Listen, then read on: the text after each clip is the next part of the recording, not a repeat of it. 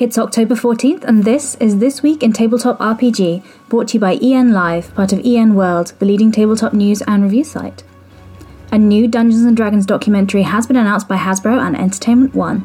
This will be directed by Joe Manganiello and Kyle Newman, featuring RPG historian John Peterson. The documentary is set for a 2024 release to coincide with the 50th anniversary of the release of Dungeons & Dragons. Friend Computer has allowed Mongoose Publishing to officially announce Paranoia Perfect Edition in what they say has been called the worst kept secret. I mean, a secret so poorly kept that I myself have interviewed WJ McGuffin about it on our Not D&D podcast back in July. The Kickstarter campaign plans to go live on October 28th later this month.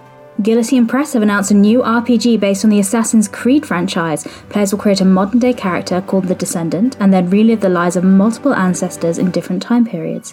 The game's lead designer is Francesco Nebatello, designer of the One Ring RPG, and will launch next year in 2023. But that's not the only video game franchise getting an RPG, as Open Sesame Games have announced a 5e role-playing game based on the Viking strategy video game Northgard.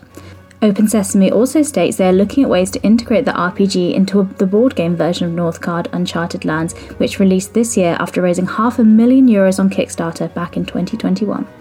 The role-playing game has a planned crowdfunding campaign coming in the first quarter of 2023 next year. And speaking of video games, Turk Games, developers of the Dungeons & Dragons Dark Alliance, was acquired by Wizards in 2019 and it will now be known as Invoke Studios. They are working on a new game which is derived from Dungeons & Dragons.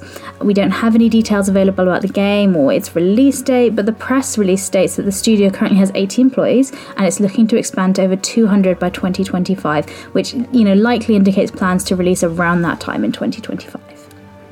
If you'd like to hear these stories discussed in more detail, you can listen to Morris's unofficial tabletop RPG talk show, or you can read all about it at enworld.org.